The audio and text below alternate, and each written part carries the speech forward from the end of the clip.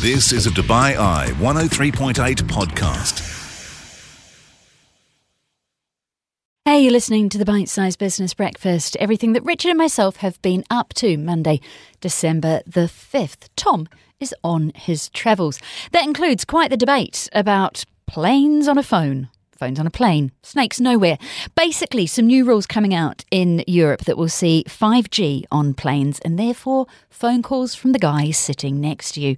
How do we feel about that? Well, the poll that we had up this morning, no one really liked it. We had Johan Adovi, who is a telecoms media and technology consultant from Analysys Mason, in the studio to tell us how it's going to work. We've also been looking at a new report from the IIF predicting 1.2% global growth, very slow growth for the economy next year. Jeanne Walters is a new economist at Emirates NBD.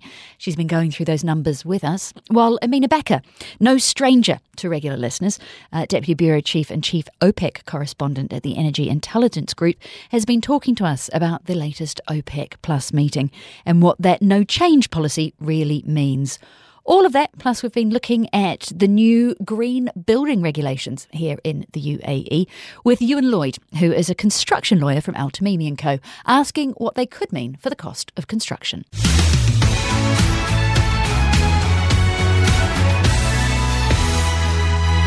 Let's look at some of our top stories this morning. Economics looming large. We had US jobs report over the weekend, better than expected. And this report from the Institute of International Finance with a very gloomy forecast for the global economy. Yeah, and the jobs are a little bit of a double-edged sword. More jobs being added to the economy, and particularly wages doing well as well. You think would be good news, but it does make people worry about what's going to happen with interest rates. Although we did have the Fed chair, Jerome Powell, signalling that he was looking at something a little bit more moderate. That was the word, wasn't it? Moderate. So despite those stronger jobs numbers, it seems that economists are still looking at 50 basis points for the next meeting.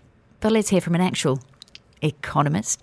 Jeanne Walters is the new economist at Emirates NBD. We had her in the studio this morning for the first time, and we welcomed her in with something exceptionally cheerful, which was that Institute of International Finance report saying that global growth next year was going to be just 1.2%. They say it's going to be potentially as weak growth-wise as 2009. We asked Jeanne if that lined up with what she was seeing. Well, I think the thing to remember is that in the last year, we've had a relatively unprecedented scale of monetary policy tightening that we've seen in many markets across the globe. The US alone has seen 4 75 basis point rate hikes this year.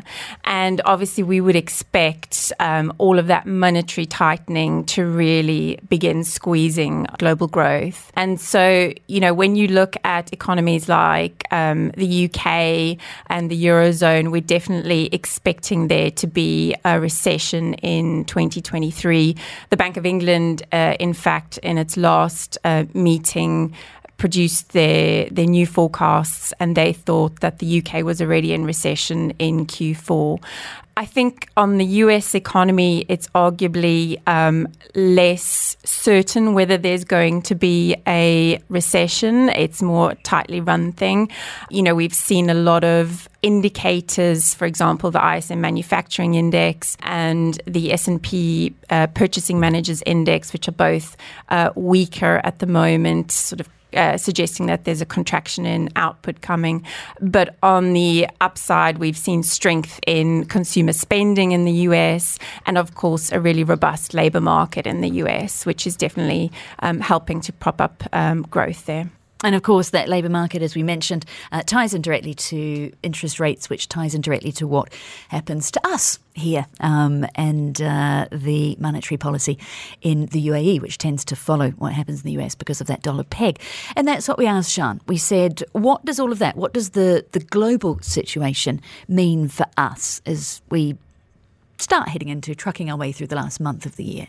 The UAE economy has been really resilient. Same with the GCC more generally. The economies here have managed to do really well. Obviously helped by the fact that there's a lot of oil producers here, so the oil price has definitely helped on that front. We've also got benefits of things like the FIFA World Cup, support demand in the UAE and Dubai in particular in this final quarter of the year. Going forward, we'd expect that the growth in the UAE and the GCC region more generally might slow down into next year, but it's still a real bright spot in comparison to some of the other global economies. And that is Jeanne Walters, a woman you're going to be hearing from, well, more certainly this week, but in general on the Business Breakfast. She is a new economist at Emirates NBD. Other economic stories we're looking at, one of our headlines today is this report from the World Travel and Tourism Council about tourism spending in cities. And Dubai, way out in front. Oh, beyond, lapping the other competitors, we could say. And it's particularly interesting because it is cumulative. It's not sort of geared to how much each tourist spends, in which case the total number of tourists wouldn't matter, would it? If it was, each tourist spends an average of, $1,500 or something. It's not. It's a total. So we win. Was it a competition? It's always a competition. Just under $30 billion in international visitor spending. And that is not even taking in the last month of the year, which is important for us because December's a huge month for tourism. It's also important for the country that came second, which is Doha. They probably would have liked to have seen December's receipts added into the total. But they are at just over half where where Dubai is, $16.8 billion compared to Dubai's $30 billion. London the same, just over $16 billion. I'm looking at... So part of that is volume, just a lot of people coming to the UAE. We opened up earlier. We know this story very well. Dubai had a very good pandemic to an extent. The UAE did as well. But it's not just the volume of tourists. It's the fact that there's a lot of wealthy people here today. For example, here's something that Tom Urquhart, who's just away for a couple of days, back soon, sent me. And it's a bill during the Formula One week in Abu Dhabi from one of the restaurants. I'm not going to name the restaurant, but it might be famous for a butcher who uses salt and dribbles it down his arm. But I'm not going to identify the restaurant. Now, It might also be famous for having its receipts, its bills leaked. This is a bill, total amount, 615,065 dirhams, of which VAT was 29,000 dirhams. You never see anyone's KFC bill leaked, do you? You don't, do you? No. But that's what's happening here. And it's not... That's not the bulk of tourists. No, but it's not, though, because that's the outlier. Yes. We would not be talking about it if that was something that happened every week, would we? No, but, you speak informally to the guys at some of the big restaurants down at DIFC, and maybe we should get them in here, that, the average spend at tables, if we go out to a posh restaurant at the likes of a DIFC occasionally, which we do, if you're spending 500 dirhams a head, you're thinking, I'll push the boat out there, but, it was a good night, so that's fine. 2,500 dirhams per head is not uncommon now. And that's not an outlier down at your posh restaurants, and I'm sure the Mandarin or the Burj is similar. That's kind of normal.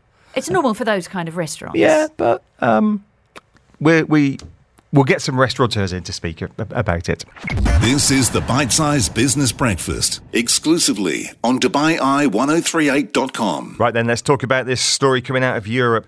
No more airplane mode. The European Union plans to allow calls on flights, and if it happens there, it's going to happen everywhere. Is it a good thing, though? Joining us in the studio to give us some insight is a partner with the global telecoms, media and technology consulting firm Analysys Mason, Johan Ajovi. Johan, good morning. Thanks for being with us. Good morning, Richard. So what was your reaction when you saw this news out of the European Commission that they say that once 5G kicks in, phone calls on planes might get the green light? So in reality, it's already possible to make phone calls on planes. So since 2006, the European Commission has actually allowed this. And airlines such as Emirates or Etihad have actually made it possible since 2008. And Emirates has actually reported that more than 100 million calls have been made, and SMSs have also been sent and received on airplanes. So it's already happening. It's already happening, but 5G, says the European Union, will be a game changer. Because at the moment, it's slow, it's inconsistent, and it's expensive. But once 5G kicks in, it's going to be, as to quote the cliche from Thierry Breton, the EU Commissioner, the sky is no longer the limit once 5G kicks in. Will 5G be a game changer for these things? It will be, but not so much. So basically, in reality, since 2014, it's possible to actually also have 3G and 4G on board airplanes. So what's really changing now is that from 2023 onwards, it will be possible to have 5G. And 5G is just about faster speeds, it's just about new services. But in reality, it's already been happening for, a decade.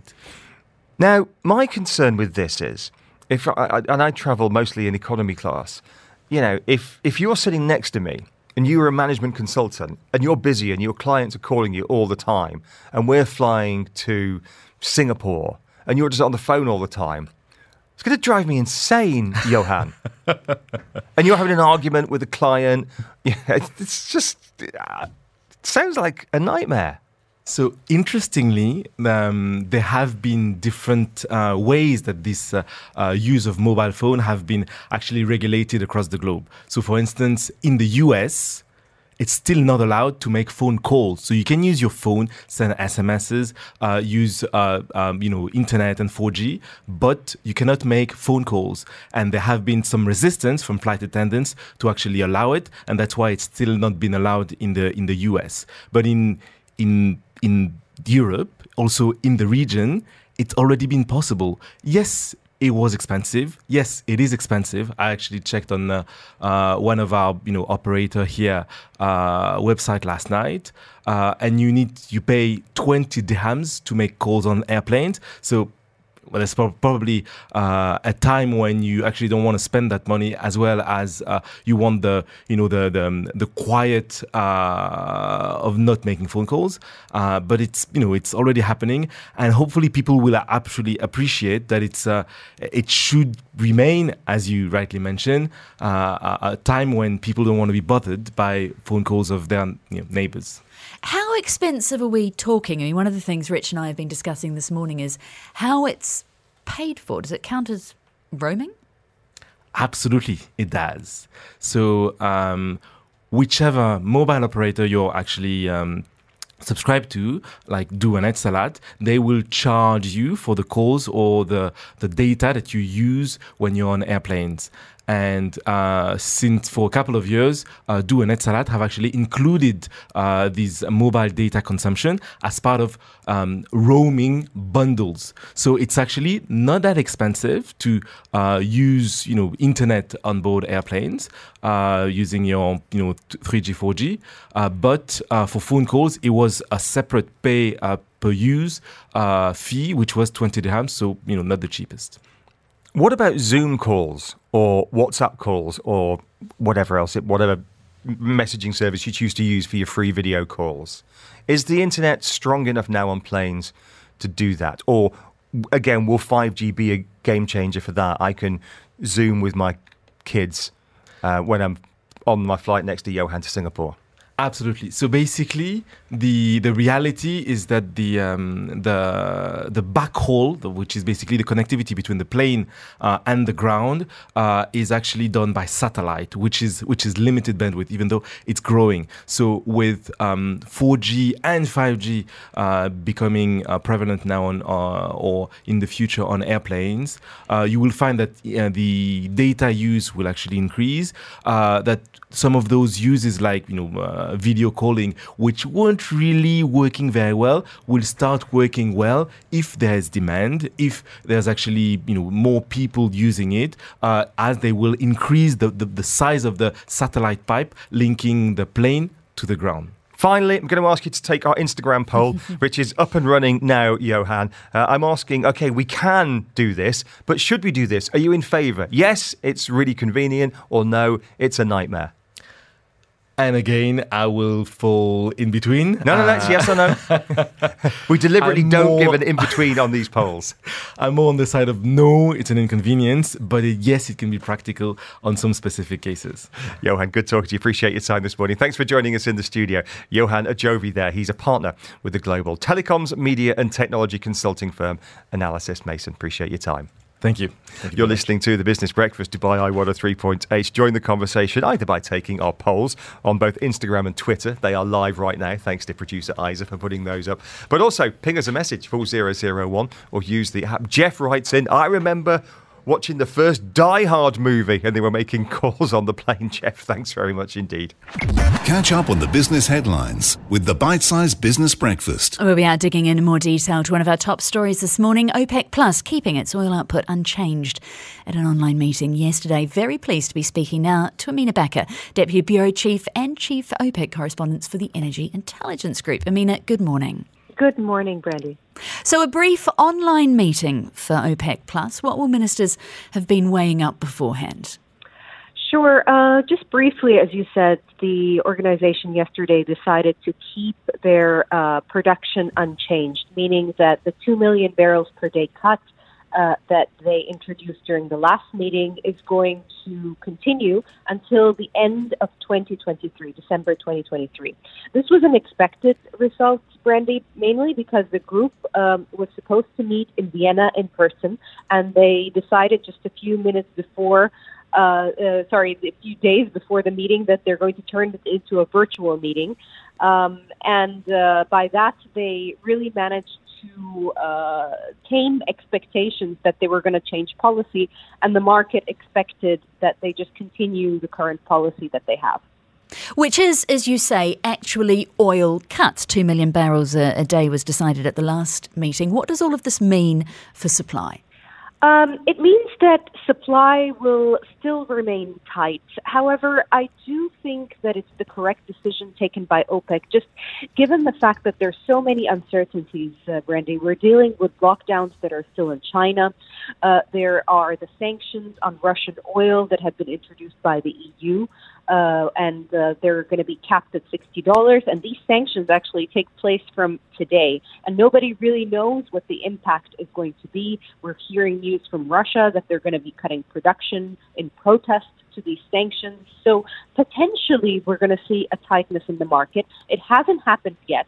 And when and if that happens, if you get China opening up and if you get a shortage in supply from Russia, that's when OPEC Plus needs to consider adding more supply to the market, but we're not there yet. Let's have a chat about those sanctions, that price cap and that ban on Russian energy. We've got the US, we've got EU, and we've got the G7 all making moves there. What could it potentially mean for prices over the winter rather? Well, it's difficult to say at the moment. We could potentially see higher oil prices if Russia does go ahead with the statements that the officials are making, saying that production, they're going to be cutting production, they're not going to be dealing with any of the countries that impose the caps. At Energy Intelligence, we're expecting that Russia's production would be affected or reduced by around 1.3 million barrels a day. There are numbers out there as much as 2 million barrels a day. OPEC itself expects 850,000 barrels to be cut by Russia. It's kind of, the numbers are all over the place, but you can see the direction. It's going to be a reduction, and when that happens, and if you don't get any additional supply, potentially that could be a higher oil price. How easy is the cap particularly going to be to implement and to enforce? It's very difficult to enforce, and this was one of the kind of tricky parts. How do insurance companies, shippers, etc., make sure that the oil on board first? Make sure that the origin or have kind of evidence that this is from Russia. 2, make sure that it's capped at $60. It's very tricky. It's just started today. We're going to see, the reaction from the industry prior to the cuts being actually implemented was that this is not going to work. Let's see how it takes effect. What we know from now, just speaking to traders, vessel owners, insurance companies, a lot of them are just avoiding Russian crude to start off with, and that's how they're dealing with it. So we're looking at a price of about $86, $87 this morning. We were at $81 at one point last week. What does OPEC want to see as a steady price, Amina, and what does it all mean for the UAE?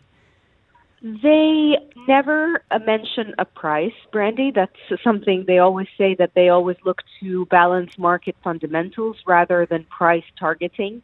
But I would say just generally for the health and the spending of many of the economies in the group, I think $80 would make sense. But again, this is not something that based on what they say, but just looking at their budgets and their spending, we'd say $80. Amina Becker, Deputy Bureau Chief and Chief OPEC Correspondent at the Energy Intelligence Group, joining us this morning. Thank you very much for your time. Just the highlights. This is the Bite Size Business Breakfast. Let's get some more detail on one of our top stories this morning. The UAE Cabinet approving over the weekend a nationwide plan to introduce new sustainability standards for buildings, roads and homes. New green building codes, to be simple. They want to preserve resources, reduce the country's carbon footprint and hit the net zero target by 2050. Giving us some insight now is the guy who leads Al Tamimi, the law firm, Al Tamimi's construction and infrastructure practice, Ewan Lloyd. He's a senior counsel. Ewan, good morning. Thanks very much indeed for joining us on Microsoft Teams. Hello, Richard. How are you? Good morning. Yeah, really good, thank you. Enjoyed this message from His Highness Sheikh Mohammed bin Rashid over the weekend. What was your first impression? Look, I think it's nothing new. Sustainability has been a big ticket item in the UAE for a long time.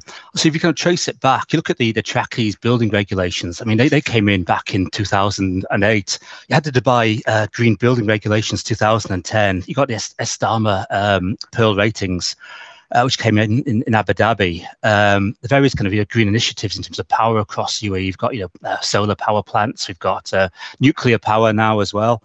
There's COP28 coming to Dubai at the end of next year. So it's part of a trend, I think, for the UAE. And the UAE is really kind of leading the way of becoming a very sustainable economy, particularly in this part of the world. But I think the important thing about this initiative, which was announced yesterday, is that it's a uniform approach. So it's going to apply across the UAE, because previously different emirates had different approaches which were similar, but now this kind of unifies the approach on a federal level, if you like. So I think it's very good news. But building on the progress which the UAE has experienced to date. Well, Brandy and I were chatting about this earlier, and we've had lots of messages about it. And here's the thing: the things that you mention. And you could throw in international accreditation like LEED, are essentially optional.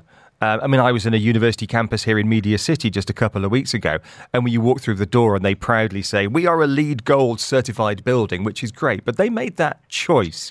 This is the question, and you're the lawyer, so your client's going to be asking you this. Is this going to be compulsory if you're building a new flyover in Fujairah? It's likely to be compulsory. The detail has yet to be released as you'd expect, but the implications are that it will be compulsory, yes.